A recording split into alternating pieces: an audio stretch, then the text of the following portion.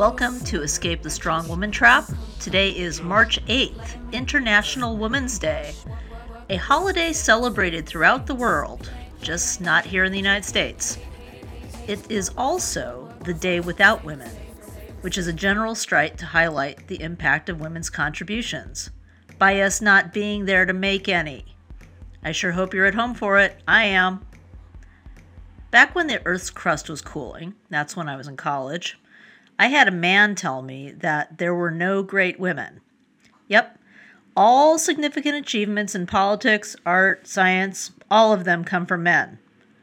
He incidentally also thought we were on a date when he was telling me this, but that's another delusion. When I started pulling out the names of women and their contributions, he made some attempts to tell me why they weren't really important contributions. But eventually he fessed up to needing to defend his gender. Poor little thing. I remembered that story because when I started to work on this episode, I originally thought I was going to list off all of the important contributions that women have made over the course of history. But I decided to not do that. It felt condescending.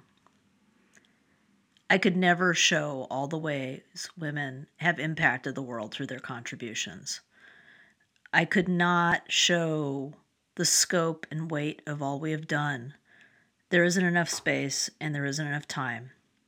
And in the meantime, while it might be interesting to hear these things, out there is some sputtering, outraged defender of masculinity who's going to point to all the published, documented, canonical achievements that made it into the history books, the achievements of men, and go, well, if you think that's important, well, blah, blah, blah, blah. I just don't have time to argue with that guy. He's not listening anyway. Instead, I want to read a short passage from one of my favorite authors, Jeanette Winterson. This is from her memoir, Why Be Happy When You Can Be Normal?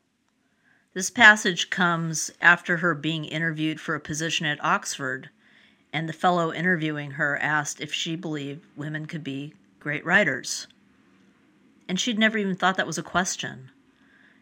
After her interview, she walked to Blackwell's bookshop, and inside she had this insight.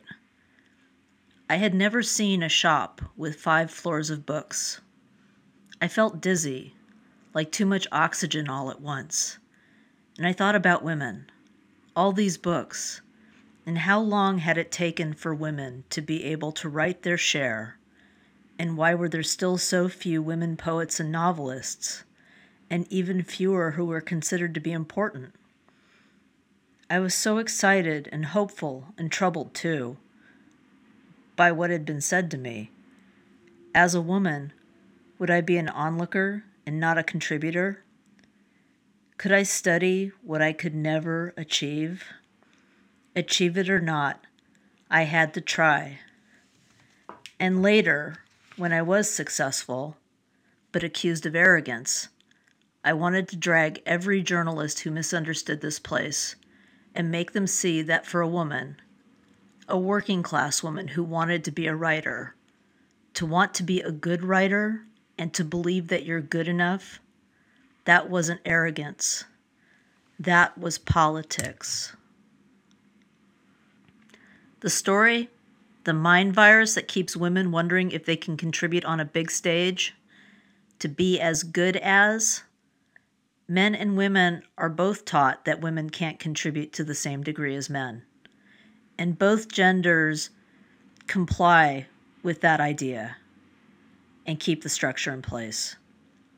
Women remain just subordinate enough so the benefits of our trying reward the institutions that keep us subordinate, and women are led to believe that these subordinate positions are the achievement, that we've broken into higher places. That is confusing the actual achievement, the importance and real-world weight of what we do. The burden of breaking the glass ceiling. The glass ceiling is an idea that fits into a patriarchal model. That women still have to prove we're good enough to get up there. We keep presenting evidence, working hard, proving and proving and proving, and still some spittle-flecked gas bag or some defensive bro needs to be convinced. The cycle never ends. It's exhausting. Trying to fit into that model will never work. Breaking glass ceilings. It's time to be insubordinate. We need to invent our own thing. I'm starting to work on a new project, and I hope you can help me out. I'm looking to interview 8 women who are working in technology who want to break into leadership roles, but keep hitting barriers. If this describes you or someone you know, please get in contact with me.